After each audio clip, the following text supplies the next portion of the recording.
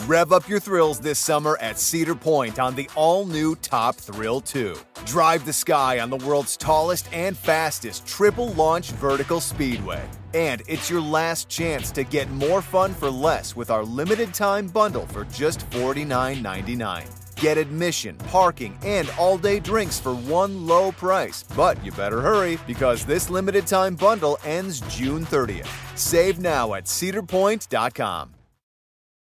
The longest field goal ever attempted is 76 yards. The longest field goal ever missed? Also 76 yards. Why bring this up? Because knowing your limits matters, both when you're kicking a field goal and when you gamble. Betting more than you're comfortable with is like trying a 70-yard field goal. It probably won't go well.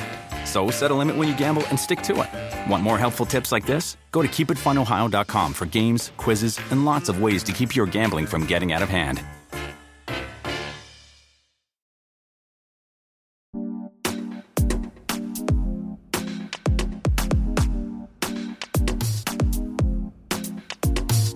TV I Say with Ashley Ray. Another episode of TV I Say with Ashley Ray. Another episode of... Okay, TV Club. I am so excited for this episode. There was so much TV this past Sunday. We got a lot to get into. There was the Oscars, and more importantly for us TV folk, The Last of Us finale. Who cares about that movie thing? Oh, movies are so important you had to make a TV show about it? Exactly. And my guest today, I had to bring in Cody Ziglar, Matt Apodaca, two amazing people who look, I don't know anything about The Last of Us video game or really anything that is cool. So I had to bring in people who are cool and know about cool things. You know Cody. He's an Emmy-nominated writer-producer who's written for She-Hulk, Attorney at Law, Futurama, Rick and Morty, Robot Chicken, also former Earwolf producer and legend, according to my producer.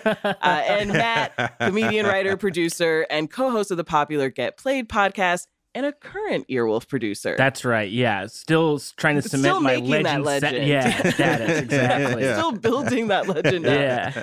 Thanks so much for joining me. Thanks for having me. Of course. Thanks for having us. Any excuse to yell about video games with Matt, even though we have a very rivalry look. We seem like we were enemies, but we were actually really good friends when we talk about video games. Yeah, we do actually every single day. Yeah. I'm excited to get into it. I have not played the video game of The Last of Us. Personally, I think the show's doing a great job following the Wikipedia synopsis of the video game that I did read.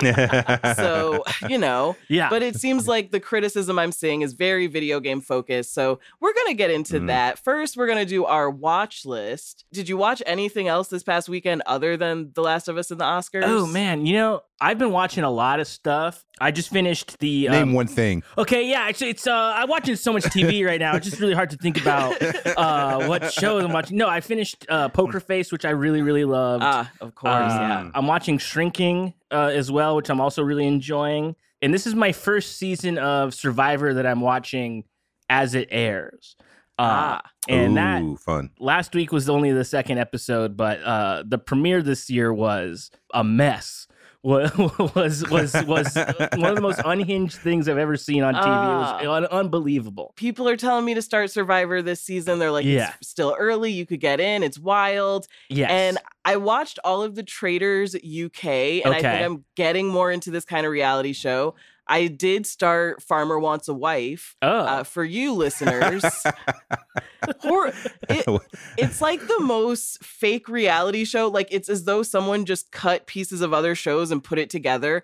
Like, he's talking and he's like, I don't know. People ask when I want kids, and I say 5 years ago. And then off camera, you just hear a woman go, "Oh, wow, that's really nice. That's like so sweet. Wow." I don't think I'm going to finish it, but I think I could get into Survivor. I think I could. Oh, yeah. It was an early pandemic binge for my girlfriend and I. We watched 10 seasons back to back to back. And then we took a break for 2 years. And a couple, maybe 2 months ago, we jumped in at season 41, 42, 43, 44 just started airing. And it's really great. If you watch one season of Survivor, you're going to watch at least 3. You're just going to do it. It's great. Okay. Yeah. Okay, I mean, I said I'd never get into Below Deck, and now I've watched 13 seasons of Below Deck. So, Are you a TV crier? Do you cry at TV? yeah, I do. Okay, well then, Survivor, you're gonna cry every single week because I watch that show and just I weep watching that show. Yeah, it's great. Okay, really? It's such a release. I mean, I've never heard that from anyone. Yeah, but I cry all the time watching it. But I'm also famously a big baby. I mean, yeah, you wear your emotions on your sleeve. What can you respect? Yeah, I respect that. I mean, I still watch Grey's Anatomy just so I can cry. You got to get a couple tears out every now and then. Dear Edward on Apple TV. The only reason that show exists is to make you cry. Ooh. It's about like this one child who survives a plane crash. And then the whole show goes into the lives of everyone else on the plane. So there's like a woman who lost her baby daddy and she's like, why does this kid have to be the kid who survives? And it like goes into all their tragic stories, and the kid loses his whole family. It's so sad. I call fans of it, we're grief group, because you just literally watch and you're like, what sad story are they going to tell me about the person who was sitting in 14B? Oh, gosh. Yeah. It's amazing. Zig, what are you watching? Outside of Last of Us, I've been rewatching The Simpsons. I'm on season 6. This is the most coldest, most boring take.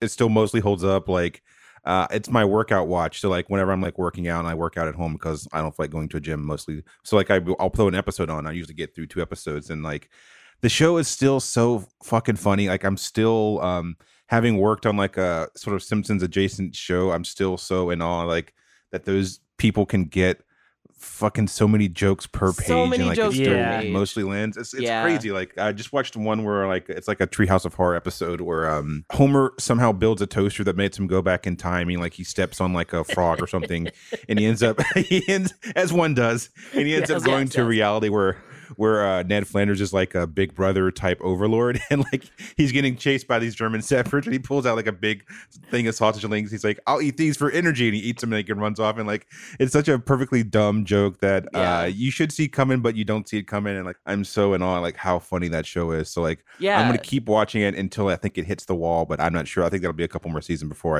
I think so. And even I restarted rewatching some of it. I feel like every time I take some kind of, I don't know, writing workshop or like just start thinking about like scripts, it's one of those shows I return to because they get so many jokes in. And I don't watch the current seasons yet, or I guess someday I'll watch them. But I saw a review that came out for the most recent episode that was like, it's still good. They totally revitalized the character of Bart and did something absolutely different with him that like brought this. And I was like, that really does give me something to look forward to. Wow. I'm gonna, I'm excited. It's one of those things where like I'm not sure about you guys, but like when right around college is when I stopped watching a lot of things because I didn't have money to pay for cable and stuff. So like I went from like season 15 or whatever The Simpsons, and like when I came back out on the other side, it's like season 27. It's like there's no way that I'm going to catch up on 22 episodes season orders for like 30 seasons or however long I've missed. Impossible. Those are some good watches. I'm going to add to the list Daisy Jones and the Six. I know the listeners will be happy to hear that I did watch it. I had a friend who came to town and she was reading the book, and she only got through the first 30 pages, and she got here and she was like, let's watch the first 3 episodes. You know, I want to see where it goes. Like, whatever, I'll just switch to the show. We start watching it. The first 3 episodes, she's like, Ashley, everything in these 3 episodes is in the first 30 pages of this book. This is the slowest moving show. She was like, everything in these 3 episodes I read in the book. She's like, nothing new has happened, and I only read 30 pages.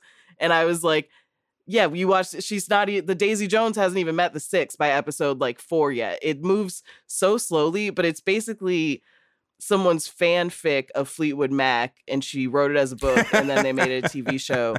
And I can't stop watching it. It's like so silly. Like, you know, it's what's just it someone. It's Prime Video. Okay. I'm sorry. Can we edit that to make me say it's Amazon Prime Video? Yeah, they hate when you put the Amazon in there. They're always like, just call it Prime Video. I'm like, I'm going to say Amazon Prime Video. You know, that's what it is. It's what it is. But they play like made up songs and pretend to be Fleetwood Mac. And it's just, I've fallen in love. I can't stop. It's like basically an ABC level drama that reminds me of Revenge, where it's just so over the top. Oh, or Nashville. Oh, I loved that show on ABC. It's very much of that genre where you're just like, you know what? I'm in. These songs are made up. I want to see the mess of this band. And also it kind of has something to do with Fleetwood Mac. I'm in. I was going to say that you seeing that thing that reminds me of another Amazon Prime Video series that I don't know if it's out yet, but at the time of this recording, but Swarm. I've watched like the first 4 or 5 episodes of Swarm, which is also another sort of like music adjacent, not really Beyonce, but Beyonce sort of stand-in. And for my money, like it may be the best thing I've seen in the past couple of years. Like, I'm sort of like drip feeding it, like because I don't want to watch it all at once. Because one, it's a very heavy show. It's not Atlanta. It's not exactly. It's not a comedy. Not Atlanta. And I really want to experience it with like the timeline. I think it's one of those shows where it's gonna get a reaction, and I don't want to get ahead of it. I know they showed some episodes at South by, and every trailer I've seen, I cannot wait for this show. Like, it's great. I think you're gonna really, really enjoy it. Yeah, and I just think the timeline it's gonna lose it. I think I don't know, but you got to make sure you have Amazon Prime Video if you want to watch it. Yeah. That's all on my watch list. Really, obviously the Poker Face finale, which you mentioned, so good. I feel like at this point I don't have to sell people on Poker Face. Like I had my mom come in and beg you to watch it. If you're not watching Poker Face, there's nothing else I can do for you. I've heard so many people gas up Poker Face to the point where I'm like, yeah, I'm going to actually actively watch the show because one, like I personally am enjoying Rian Johnson in his like detective whodunit era. Yeah. And the fact that he has a whole like series that's just him and Natasha Lyonne doing a whodunit or who did it of the week, like I'm all game for it. Yeah, it's so good. You can tell they're just like, who do we want to bring in? Who would make this fun? I'm so happy it got season 2. My mom said that she was disappointed in the finale when she thought that was the end of it. And then when I explained to her it was already renewed, she was like, oh, then it's great. So anything else on your watch list? I have the most free time, but also so little free time that like whenever I get like a chance to like watch anything, a lot of it has been outside of like those narrative stuff has been like whatever like random reality trash show my girlfriend wants to throw on the background. So like if there's like a cooking show or a chef adjacent show on Netflix, we probably watched it. There was that How Stella Got Her Groove Back like based reality show. Oh, that, with Tay Diggs. Yeah, that Tay Diggs was on. Like we watched like 5 episodes of that. You're the first person to join us who's seen any of that show. Congratulations. Can I tell you that I came in talking so much shit, and then I was like, can we watch one more episode? Like I drank the Kool-Aid so fast on that show that I was actively mad when she finished it without me. So I gotta say, like I'm on board. Like I want there to be a season 2, 3, and 4. I'm all in. Okay. I love that. Matt, anything else? I was just remembering that Zig and I both watched an anime called Chainsaw Man that has stopped airing as a couple. It's going to come back. Who knows? I don't know what the anime schedule is, but Chainsaw Man. Yeah. Okay. Rips. It is so good. Yeah. It is. Yeah. I haven't seen a lot of anime, but that show it's on Hulu. Also, outside of the, it's typically on Crunchyroll, which is like the anime streaming service, but it's on Hulu too, and it's so good and so funny and dark and just it's a lot of fun, and I recommend it to anybody. Great animation. It plays with the tropes of that type of show. So that type of genre is called shonen, which just means like I think it literally means like adolescent. It's for like 12, 13, 14-year-old boys. And it plays with all the tropes of that and sort of turns it on the head, and it's also like so like macabrely funny, and like the character's motivation for why he wants to do it is so juvenile, and it's so juvenile, but they know that it's juvenile, so like it's just such a fun twist on like that show that everyone's seen. That's also done some of the best animation I've seen in a show in a long time. Okay, it's great that I have you both here because you can explain something to me. Yes. As TV Club knows, the only anime that I've ever watched is Attack on Titan. Wow, obsessed with it, loved it. Over COVID, just like binged it, became obsessed. And then I opened my Hulu last week. They're like, Attack on Titan's back. I'm like, oh my gosh, it's back. And I watched an hour and I'm like, this is amazing. And I'm like, yes, let's go. And then this week I go to my TV and I'm like, where's the new one? Where's the new episode? And if there's nothing, I don't understand what's happening. Matt, you may be more tapped in. Yeah. It is confusing. They've been doing their final season for 3 seasons. So like, I think what they did was they took their final season and split it up into 3 parts for some bizarre reason. I don't know why. What it does is like it adds an immense confusion because you're like, all right, this is the season finale, and then it ends, and you're like, well, doesn't seem like a conclusion because nothing's been wrapped up, and it seems like there's a lot left on. There's a lot of meat left on this narrative bone, and then you do it another season, you're like, all right, but it seems like there's still more time. So like this is what they keep doing, is they just keep adding parts to like the final season. So like I think Matt, you may know more. Is this the final season, or is there like another final after this one? So Attack on Titan is one that I haven't seen, but I am interested in watching. But I am also I'm so unaware of what like an anime production schedule is, because sometimes I feel like there's like still drawing the episode the day before it comes out. It feels like I read something where it was like, oh, there was a delay because of like COVID and the animation teams, and I was like, well, that makes sense. But why are you showing me an hour? And then they said I had to wait until the fall. Like, that's wild. Yeah. Like, because there's this show that I really like that's old that I was introduced to by my co-host Heather Ann Campbell called Neon Genesis Evangelion. And when that was airing, they straight up ran out of money. And so, like, some of the episodes are like pencil drawings. And people got so mad. They're like, what do you mean you ran out of money? You're like, well, we ran out of money. At this point, I would be fine with pencil drawings just to finish Attack on Titan. Just let me finish it. Yeah, now you're a real anime fan. Yeah. Like, I just want to finish it, and I just got so hyped up, and then I had to read a Reddit to understand. Yeah, that's the pain of being an anime fan. You have to wait so long between seasons, because sometimes it'll be next year and sometimes it'll be 3-4 years in between seasons because they have no money and they have to draw everything by hand. And it hurt so much because I just binged all of it because I had it all, and I was living like a king, and then pulled out from under me. We're going to take a quick break. When we're back, we're going to talk about the Oscars, and we're going to dig into that Last of Us finale. Rev up your thrills this summer at Cedar Point on the all-new Top Thrill 2. Drive the sky on the world's tallest and fastest triple-launch vertical speedway. And it's your last chance to get more fun for less with our limited-time bundle for just $49.99. Get admission, parking, and all-day drinks for one low price. But you better hurry, because this limited-time bundle ends June 30th. Save now at cedarpoint.com.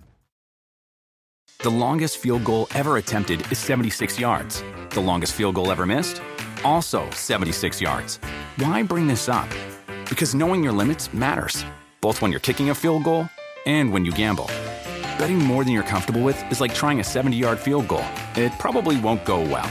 So set a limit when you gamble and stick to it. Want more helpful tips like this? Go to keepitfunohio.com for games, quizzes, and lots of ways to keep your gambling from getting out of hand.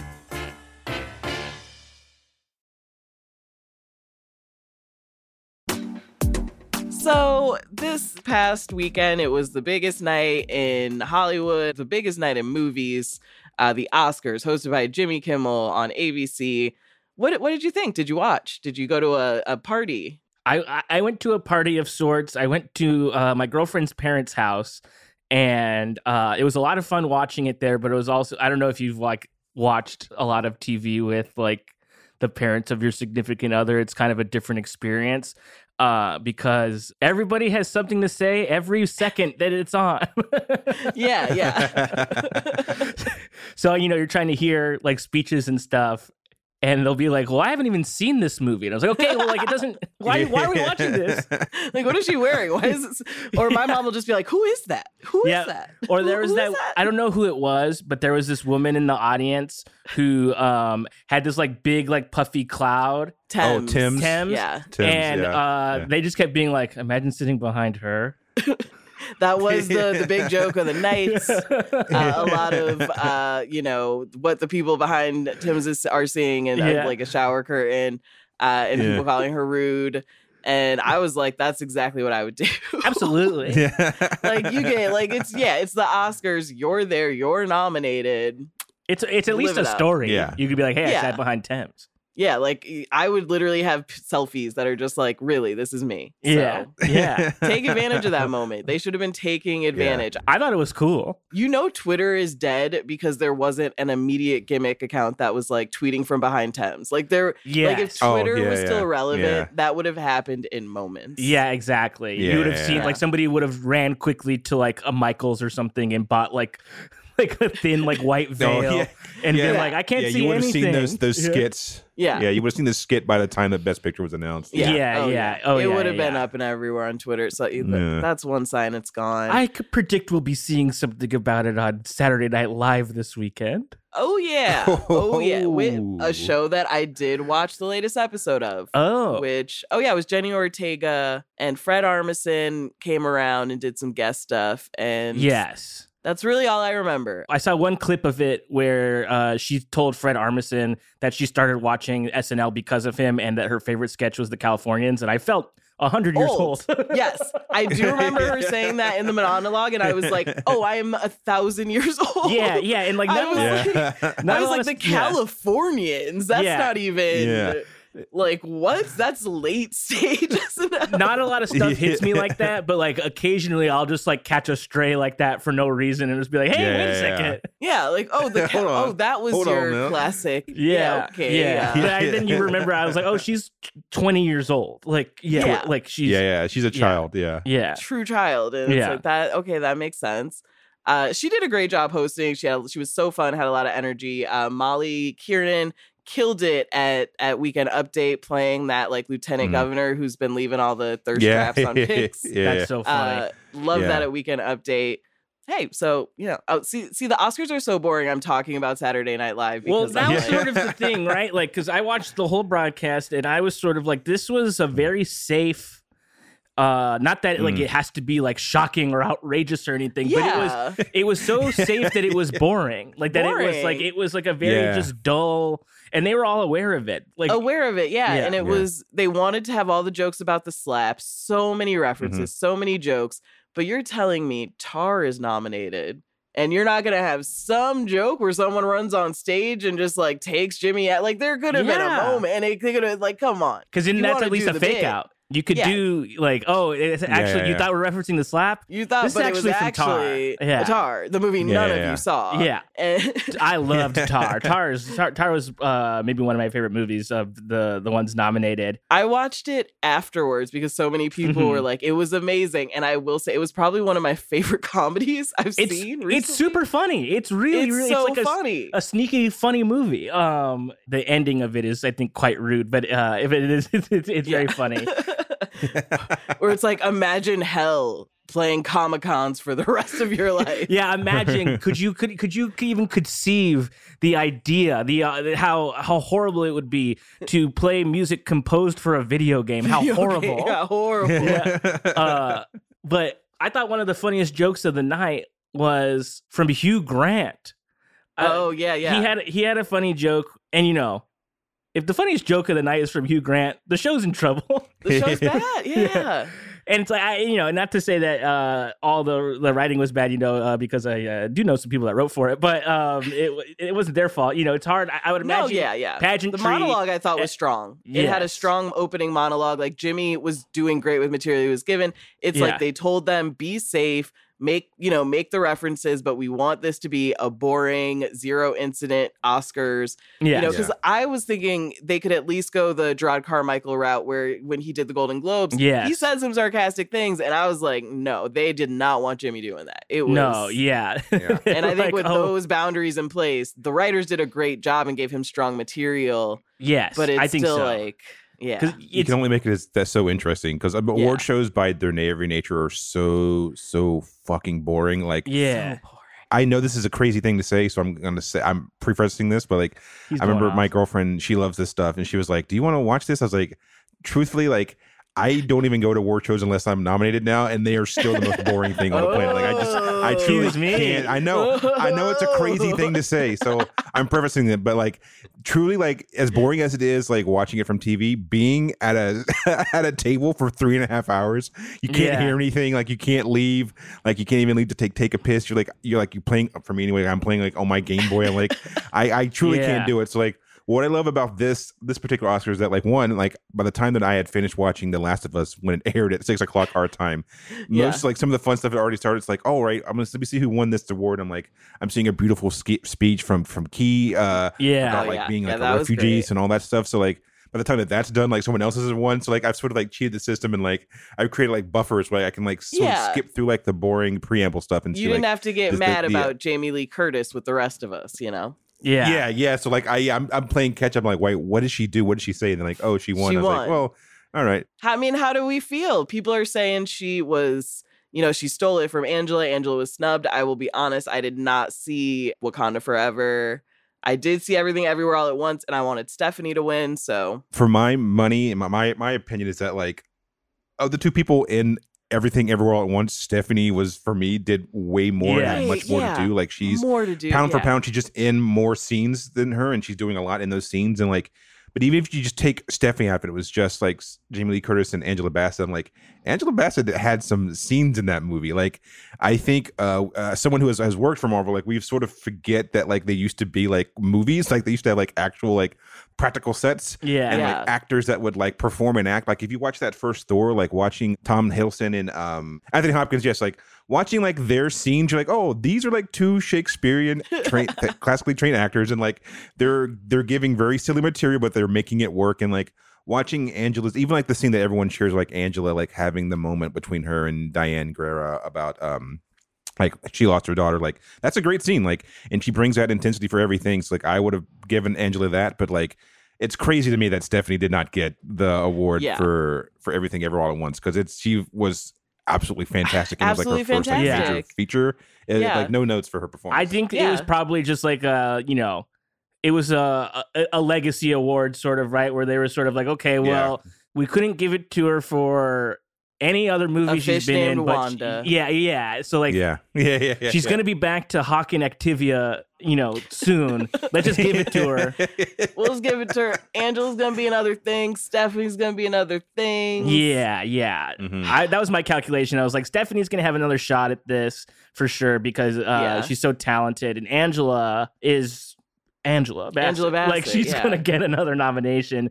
And I also maybe think there is like even though it is like it's happened before, there's precedent for it, but I would imagine that the Academy probably was like, we're not going to give an award to a superhero movie performance. Yes, I think that was part of it. Yeah. Because this was the first Marvel nomination, right? I think so, yes. Yeah, like if anyone ever got nominated for Marvel stuff, it's usually Black Panther adjacent. Like they're the only ones that get nominated costume, for stuff, and also technical stuff. The only ones that win stuff.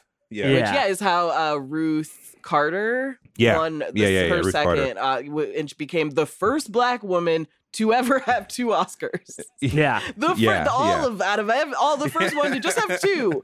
That's insane to me when you look at like how many does Steven Spielberg have? Like, truly, And she's like, I'm the first woman of color to just have 2 of them. Cool. Have either of you been to the Academy Museum?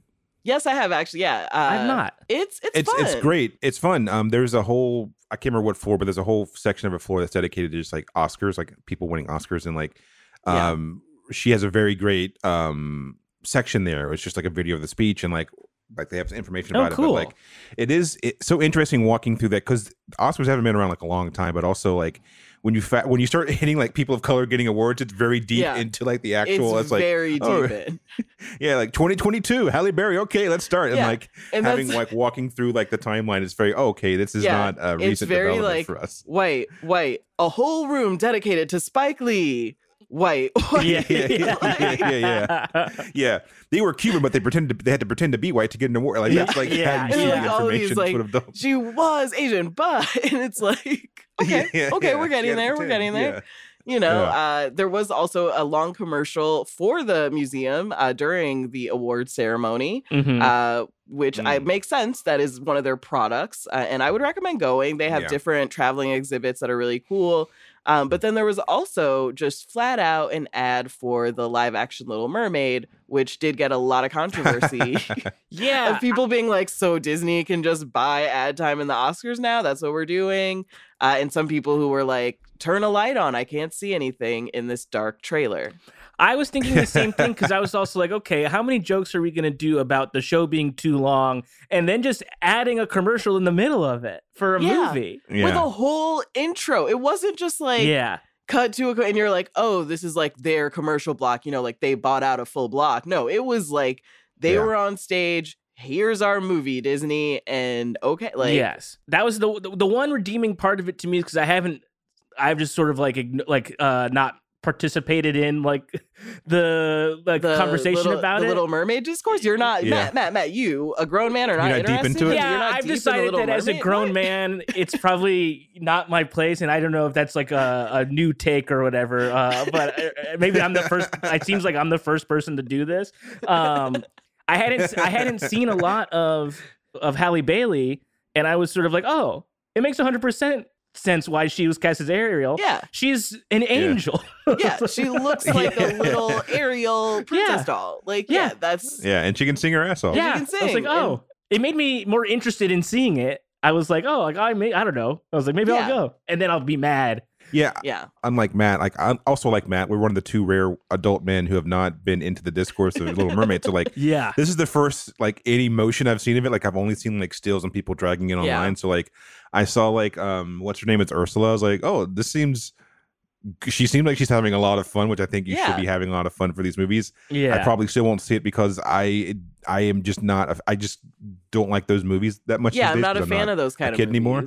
You know, I didn't see live action Peter Pan. You know, and even as I was or like the Lion King. Fan, I was never a big fan of those movies. Really, I think I just like was right at that age. Yeah, I was never a huge Disney animation fan. Like, I mean, as a kid, because like, you know, our parents just buy these things and we watch them. But like, I don't know about you, but it seems like you also haven't revisited them now that you've gotten older. Right? No, I am drinking out of a Chip and Dale mug that I just got. But that's just like, those are my guys. I guess I liked Aladdin, but I think they did a live action version and I never watched it. Featuring the slapper himself, Will Smith.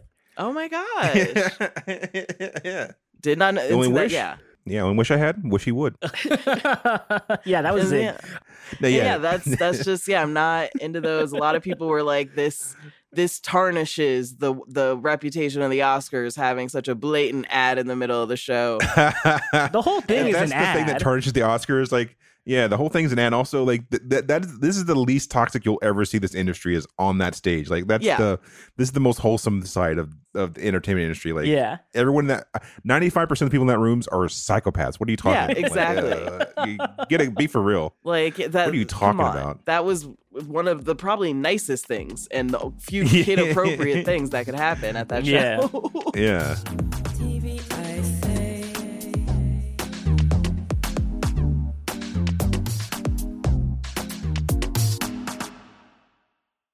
Top Thrill 2 is like no other course. 2 420-foot vertical speedways, 3 launches. All right, let's talk strategy. Copy that, driver. Go for maximum acceleration off the start. Roger that. You've got a short straightaway to push from 0 to 74 on the first vertical speedway. And what about the rollback? Rollback will set you up for an explosive reverse climb 420 feet in the sky so you reach 0 G's in total weightlessness. 420 feet of straight-up speed. Let's get it. Top Thrill 2, the world's tallest and fastest triple-launch stratocoaster. Get your tickets at cedarpoint.com.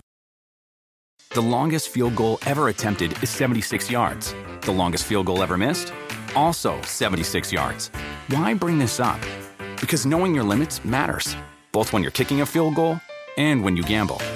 Betting more than you're comfortable with is like trying a 70-yard field goal. It probably won't go well.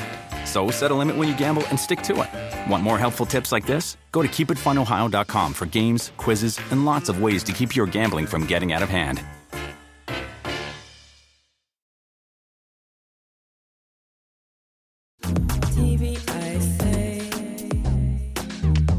I'm trying to think about the other big moments after that.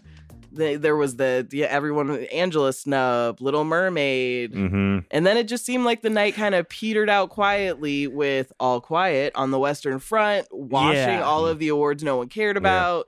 And Everything Everywhere All at Once taking all the awards people did care about. Yeah. The one thing that I think they got, I mean, I don't know if they got it all right because, there's controversy over Jamie's win, but giving Ki Kwan the hardware, giving Michelle Yeoh the hardware, that's correct. That was that's about time. It's such a good story for this year in movies, and giving Brendan the award. People have a lot of thoughts about the movie. I haven't seen it. Yeah, I haven't seen it. I think it's great that he's recognized as an actor, only because I just know that he had many years where he was like blacklisted for speaking out against his own sexual assault. So I think that's such a redemptive story, and he'll have more chances to maybe do a less controversial role or or something else. But I think the general vibe was we're also happy that Brendan is back in the game. Don't overlook this movie, but he's back. Say this was for the Mummy. Else. Yeah. This for those Mummy movies. Yeah. For me, probably George of the Jungle. Yeah. Oh, he was really I'll give it to him for Encino Man. They're making Encino Man jokes last night. That's a funny movie. What are you doing? Yeah. I saw Pauly Shore do a pretty good set at the Comedy Store last month, so he's doing good too. Wow. Oh, hey, I'm glad everybody's doing well. Everybody's doing well. Yeah, they're all Sean thriving. Astin's doing great. Everybody's doing fantastic. Yeah. So. Yeah, I will say this is the first time I think I've ever watched an Oscar or participated in Oscars where I've feel like, to me, the most interesting and truly Best Picture won, because I think the joke for the longest time is that, like, if you want to see what the best movie is, you go to the Oscars and see what Best Picture was and see what they're up against, and like usually those like the more interesting films are bet. But for me this year, I was like, Everything Ever All at Once, to me, like, that was the most interesting film I've seen in a very, very, very long time. Like, they do a bunch of weird shit in that movie. They throw a lot of stuff at the wall. Yeah, they took a risk. Also, like, it's so rare for like a comedy to win, and yes, it's more drama, but like for like 45-55% of that movie is like, it's funny, and it's like funny where like the jokes actually paid off. Like their arcs, like the Raccacoonie stuff has an arc and it pays off, and like it all pays off. The hot dog fangers, like, oh, this is such a dumb throwaway bit that pays off. Like, it's such a well constructed film and piece of art that I was truly happy that it swept everything that I think it should have swept. Same. Even though it's my own minor notice that, like, I wish that Stephanie Hsu would have gotten support, but I get the politics of it. I guess that the Academy is mostly, I think the medium age is 65. Yeah, so like it's a bunch of old white people being like, all right, we can give. It says a lot about Jamie's win that I keep going, I just really wish Everything Everywhere All at Once had swept it. And then I remember Jamie was in that movie. And I'm like, oh, it still was a win for the movie. And I'm just like, oh, right. That's what she was in. But I'm just I wanted Stephanie to get it. That's really tough when they put two people from the same movie in the category, and like, yeah, very strange. Yeah, I don't love that, but it's a broken, it's a bad system. Yeah, if they were better and they were like television, then I feel like Jamie could have been a guest actor in a series. Stephanie would have got supporting, but this is the movies. Nothing makes sense here. Yeah, no, Yeah, and so that was the Oscars' biggest night. And I then can't wait for the next one. Yeah, can't wait. Yeah, 96 is going to be a banger. Yeah. Oh, they're really gonna get. I'm waiting for what'll it be? 32 when Will Smith's allowed to come back. Yeah, that'll be good. Yeah. And he'll come back and he'll be like, just kidding. Like, he'll raise the hand a little bit. I got you. Yeah. It is still so funny that he slapped that man in front of a live audience, and then he came back up and won an award. Like, that to me is like, that to me is black excellence. Like that, I can't think of a better way to end and then that just story. went to every after party and danced. Like, he did not just do that. It was, I thought the best. And that was the Jimmy Kimmel joke I didn't like, because he tried to be like, wow, last year you were so nice to the assailant. And I'm like, really? Okay, that's that. Yeah. I didn't realize we were trying him today. Yeah. Yeah, I remember Judd Apatow being like, he could have killed him. He could have killed him. Dude. Yeah. He could have killed him. He could have killed him. Fucking dork. That was, come on. That was, everybody had to calm down with that. Yeah. That was, but either of you have anything else to say about the Oscars? I think 10 movies is too many. I think we asked for something that we thought we wanted, and it's too many because, like, while I did enjoy Avatar: The Way of Water and Top Gun: Maverick, I think Top Gun's like a different thing. Like that's like almost like the People's Choice movie because there were several times like why are we here trying to pretend with Top Gun? Yeah, but in that said, I when I saw that in the movie theaters, there were several times where I said out loud, "This is the best movie I've ever seen." So I don't know. I did think that. I did have that thought. I was like, watch this movie. I was with my friend Kara, and like as we left, we were like, that movie was so good, you forget that Tom Cruise is a fucking weirdo and that Miles Teller is like one of the biggest assholes in the town. Yeah, and I had no idea Lady Gaga made a song for it. And then I feel like in order to make it serious, last night she was like, take off the costumes, call me Stephanie, take off the man. Like, I have to make this movie seem serious. I think it's either I saw a TikTok about it or I read something about this. She was dressed that way because I think if you're a female fighter jet pilot or like I think the person said sailor in this TikTok, if I'm remembering correctly, you can have a single braid. And I think the outfit was something to do with that as well. But I think she was paying homage. But the song, the funny thing about the song is I had heard that it was originally going to be Imagine Dragons doing a song for Top Gun Maverick, and Tom Cruise said no. Tom Cruise shot it down. I feel like he'd be a big Imagine Dragons fan. I know. Like, he was like absolutely not. No, and he's like, no, get me Lady Gaga. Wow. Yeah. I love that she was doing. They already did Arcane. I love that she was doing something sweet, and I'm just like making jokes about it. That also happened with John Travolta. Like he came out, and I was like, John Travolta looks stoned as hell. He's gonna say something funny. Yeah. And then he was like, and the in memoriam, and I was like, oh, okay. I was sincerely hoping that it was gonna be Idina Menzel singing the song, and just so he could have the redemption. And at that moment. But it was Mr. Leonard, which he was great. He was good. But as the night came to a close, I turned off my Hulu app. I opened HBO, and I got ready for some real art to appreciate real creativity. Okay, and I turned on The Last of Us finale, which to me, again, someone who has not played the video games, knows nothing about it. I thought it was perfect. What did you two have to say? What do you have to say? It's Matt. Let me know if you have a similar thoughts, because I can't remember if we talked about it or not. But like, it's the best adaptation of a video game. I think. I mean, not even just taking the video game out of it, like best adaptation for like a source material I've seen in a long time. Definitely the best one of a video game. It's very faithful. It's like the definition of what an adaptation should be. And I think I sort of shot myself in the foot because originally I was replaying the game just like because I hadn't forgot what's happened. It's been like 10 years since I've played, and like I was just sort of playing catch up. And I told myself I would watch an episode and then replay that section, but instead, because I'm currently not in the show right now, I just played through all of it. So like, I think I fucked myself over because I knew exactly what was going to happen.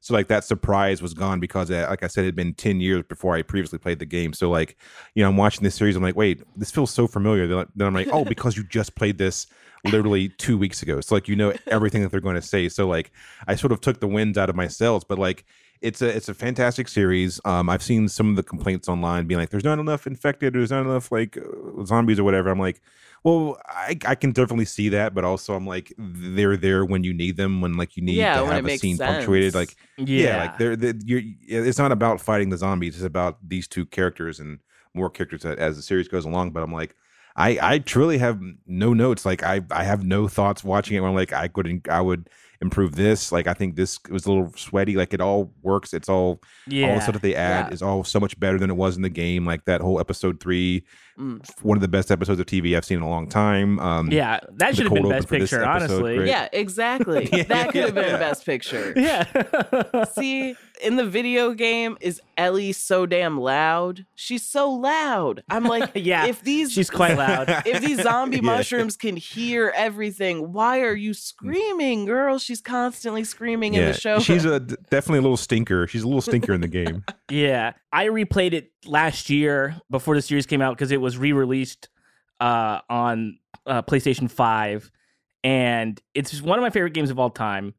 So I sort of knew that they had to get it right. Like they sort of had like no choice but to do it as faithfully as possible because even fans of the game hate the game. Like there's a lot of controversial stuff in the second one that is not controversial if you like just think about like what a good story is, but everybody online thinks that they know how stories work. I saw some fans of the game online being like, I hate the way they do this in the game, and I was hoping the TV show would figure out something better. And I was like, isn't the job of the show to do what they do in the game? Not solve it differently? And it's like, there are two different types of experiences, right? Like a TV show is a passive experience. You're just watching that. You're sitting there and you're just supposed to be enjoying it.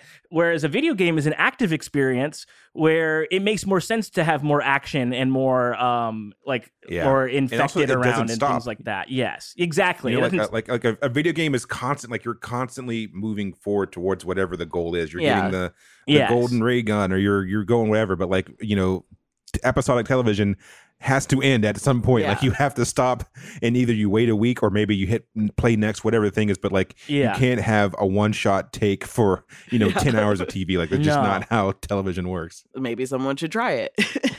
Season 2, season 2, just keep it going. Yeah, the performances in this show are so astounding, and like I know that like everybody's thirsty for Pedro, and they're correct. Come on. He's it's funny because like my girlfriend hadn't seen me play the game really at all, doesn't watch like me play video games, is immediately after the show's over, I want to play this. I want to like experience the game version of it. That's how I my feel. mom is the same way. Yeah, everybody is like, I want to hurt how you hurt. It's like the only video game I play is The Sims, and after watching the show, I'm really like, I want to see what it feels like to play the season 2 of this. Like, it sounds like it's so much more about character arcs and relationship dynamics, and I'm like, how does that work as a video game? Like, I want to experience I know and we don't do spoilers here, but I know of Abby coming because I read the Wikipedia synopsis, and so that whole dynamic, I like, how does that feel in a video game? It really is it's something, because it's like the a lot of people I think write off video games as like as an art form, like in general. Like there's like even like one of the Lydia earliest critics, Lydia Tarr, does not like video games, thinks it's beneath her. But Ebert famously was Roger Ebert was a famous enemy of video games, but big supporter of anime. Ebert was a weeb. Love Akira, love Ghost in the Shell. Who would have thought? I bet he would have loved Attack on Titan. He probably would have. But so a lot of people are, video games can never be art. There are a lot of video games, not just The Last of Us, that have equal or even better storytelling in it. That it's just a matter of time that those get adapted as well. And that's sort of the trap of adapting these things, is now like you see it happen with other types of things too. Like everybody wanted to make the Lego movie after the Lego movie came out, and like took the wrong lessons from it. So I could see new video games being adapted in a similar way to The Last of Us, and not learning the lessons of how to do it correctly, which is, they could mess it up in season 2. They could get too big for their britches and mess it up in season 2, which I am anxious about, because the discourse while playing that game was awful. And, I'm not looking forward to. Everyone's looking forward to season 2 of the show. I'm not, for that reason. Yeah, just from what I've read, like it seems like it's just going to break Twitter. And already the discourse coming from last night is wild, with people being like, he shouldn't have made that choice, and blah blah, and like put humanity first. And it's like, okay.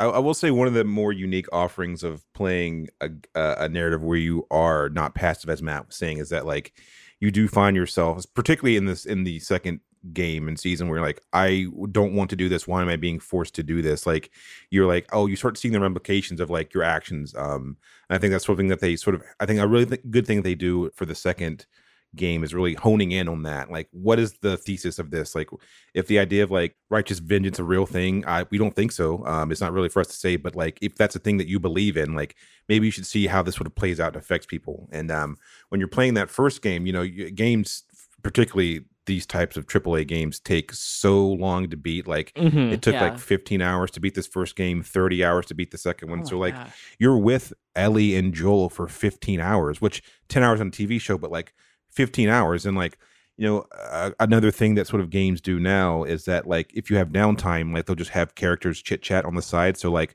a lot of that like pun stuff, that's sort of a thing that goes out throughout the first season. Is like that's just like a lot of downtime is watching, you know, Ellie warm up to Joel. And like I remember I just replayed it. So like I said, there's this bit where like, you know, if you stand around for like 30 seconds and don't move, like she'll attempt to whistle, and Joel's like, what the hell are you trying to do? She's like, I'm trying to whistle.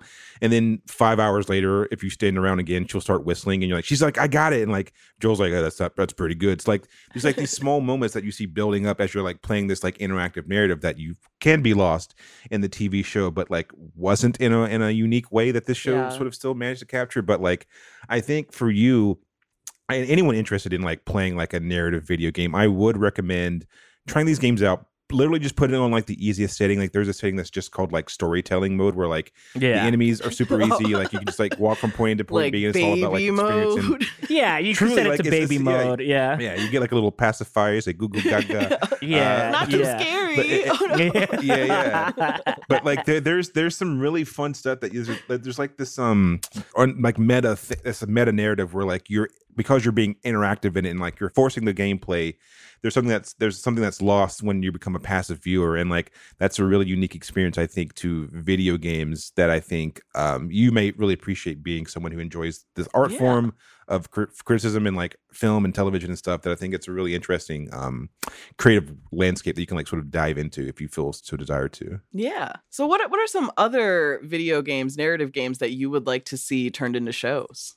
I mean, I haven't answered top of head. They are making one, but the God of War games for PlayStation are being adapted for Amazon Prime. Yeah, video. Amazon Prime Video. Excuse me.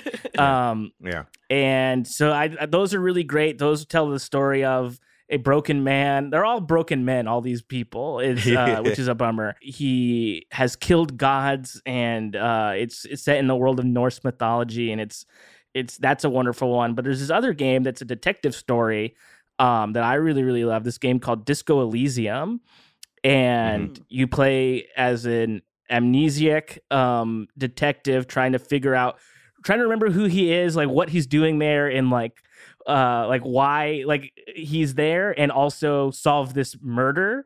It's so funny and so like sad and beautiful. It's one of my favorite games I've ever played, and it's such a different, it's not really like an action game. It's sort of more of like a point and click sort of like mystery. And so you're around this fake town. There's like these fake politics in it, and you have to sort of navigate through this town and not get everybody mad at you, and you end up fucking up, and you can make different choices. You could play it a bunch of different ways. Wow. And this sounds like Memento but harder, which it is. Again, it has Memento another vibes like win that. For things that aren't movies. Yes.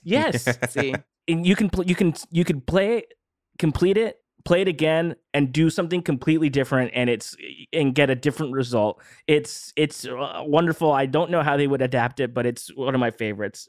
It's a great story. Yeah, for me, it's a game called Hades. It's a game. There's a series of games called it's a genre of game called roguelites, and the very idea of it is that like if once you beat the level, like everything resets and you start over again. Like maybe some of your knowledge carries over, or whatever, but like.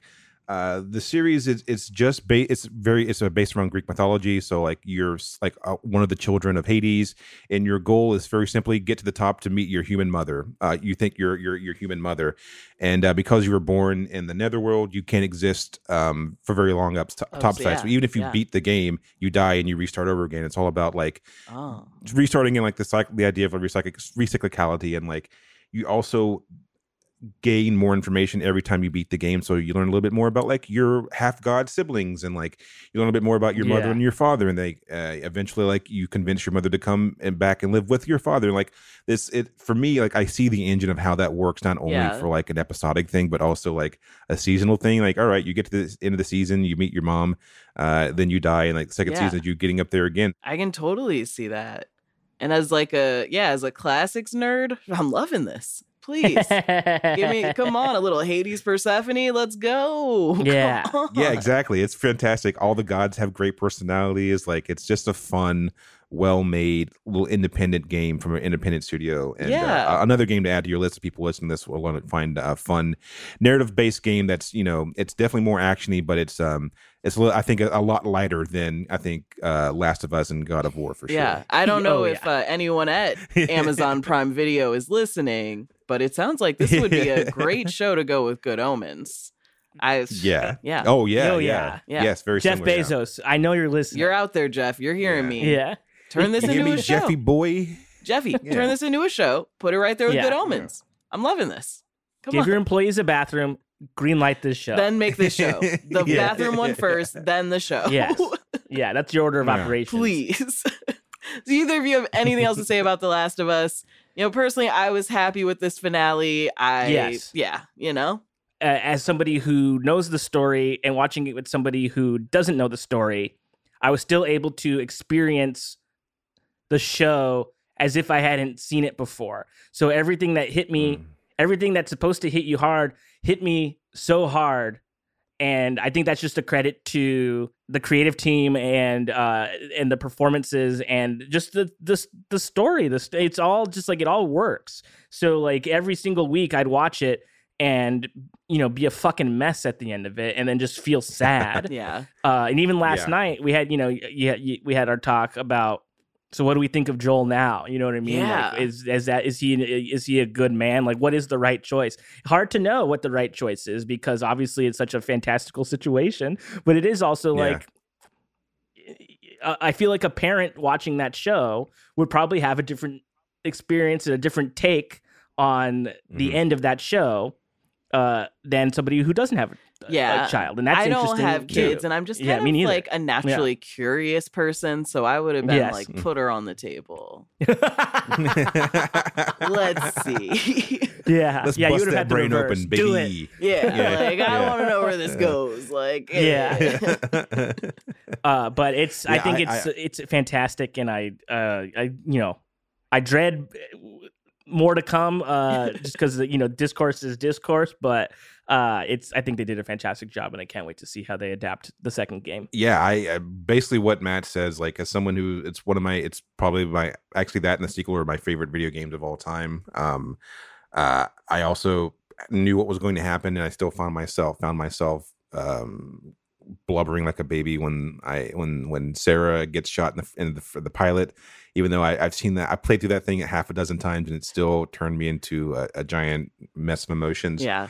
Fantastically adapted, amazing performances, cast like a motherfucker. Like HBO they have many strengths, but one of them is like knowing how to cast a series, and like they just stack that motherfucker with fantastic performers.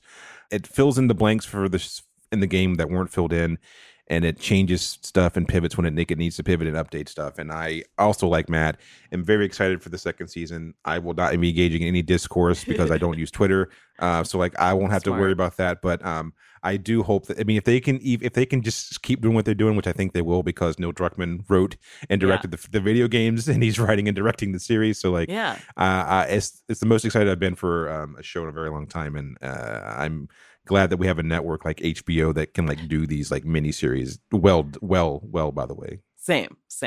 And like you said, I'm really happy to see where it goes. HBO, you're killing it with this. Everything else, I don't know. Get it together over there, Soslov. I don't know, but just The Last of Us, you're doing great. Cody, Matt, where can people find you? Do you have anything you want to plug? Check out Spider-Man Miles Morales #4. I think it literally drops the time that this drops, so check that out. I'm writing comic books.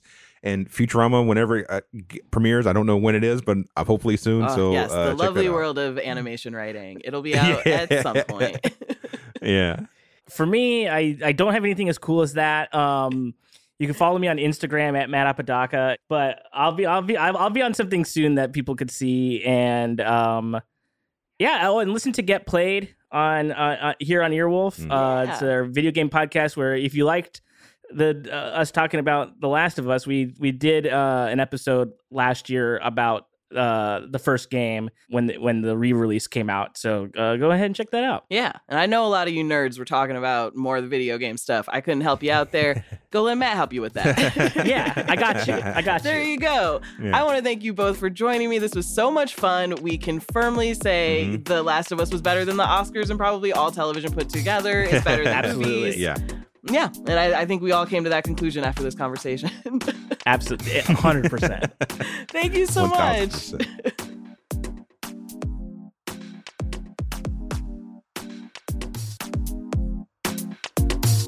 TV I Say with Ashley Ray. Another episode. TV I Say with Ashley Ray is an Earwolf production made by me, Ashley Ray Harris. It's engineered by Abby Aguilar and produced by Amelia Chapello, and our original theme song is by Rafia.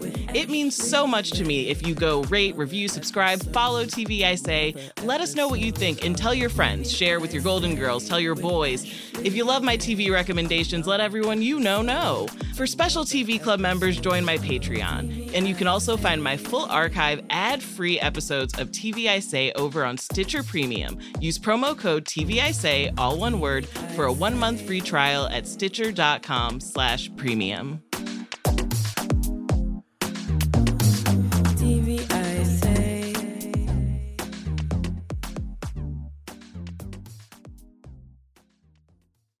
Rev up your thrills this summer at Cedar Point on the all-new Top Thrill 2. Drive the sky on the world's tallest and fastest triple-launch vertical speedway. And it's your last chance to get more fun for less with our limited-time bundle for just $49.99. Get admission, parking, and all-day drinks for one low price. But you better hurry, because this limited-time bundle ends June 30th. Save now at cedarpoint.com. The longest field goal ever attempted is 76 yards. The longest field goal ever missed? Also 76 yards. Why bring this up? Because knowing your limits matters, both when you're kicking a field goal and when you gamble. Betting more than you're comfortable with is like trying a 70-yard field goal. It probably won't go well. So set a limit when you gamble and stick to it. Want more helpful tips like this? Go to keepitfunohio.com for games, quizzes, and lots of ways to keep your gambling from getting out of hand.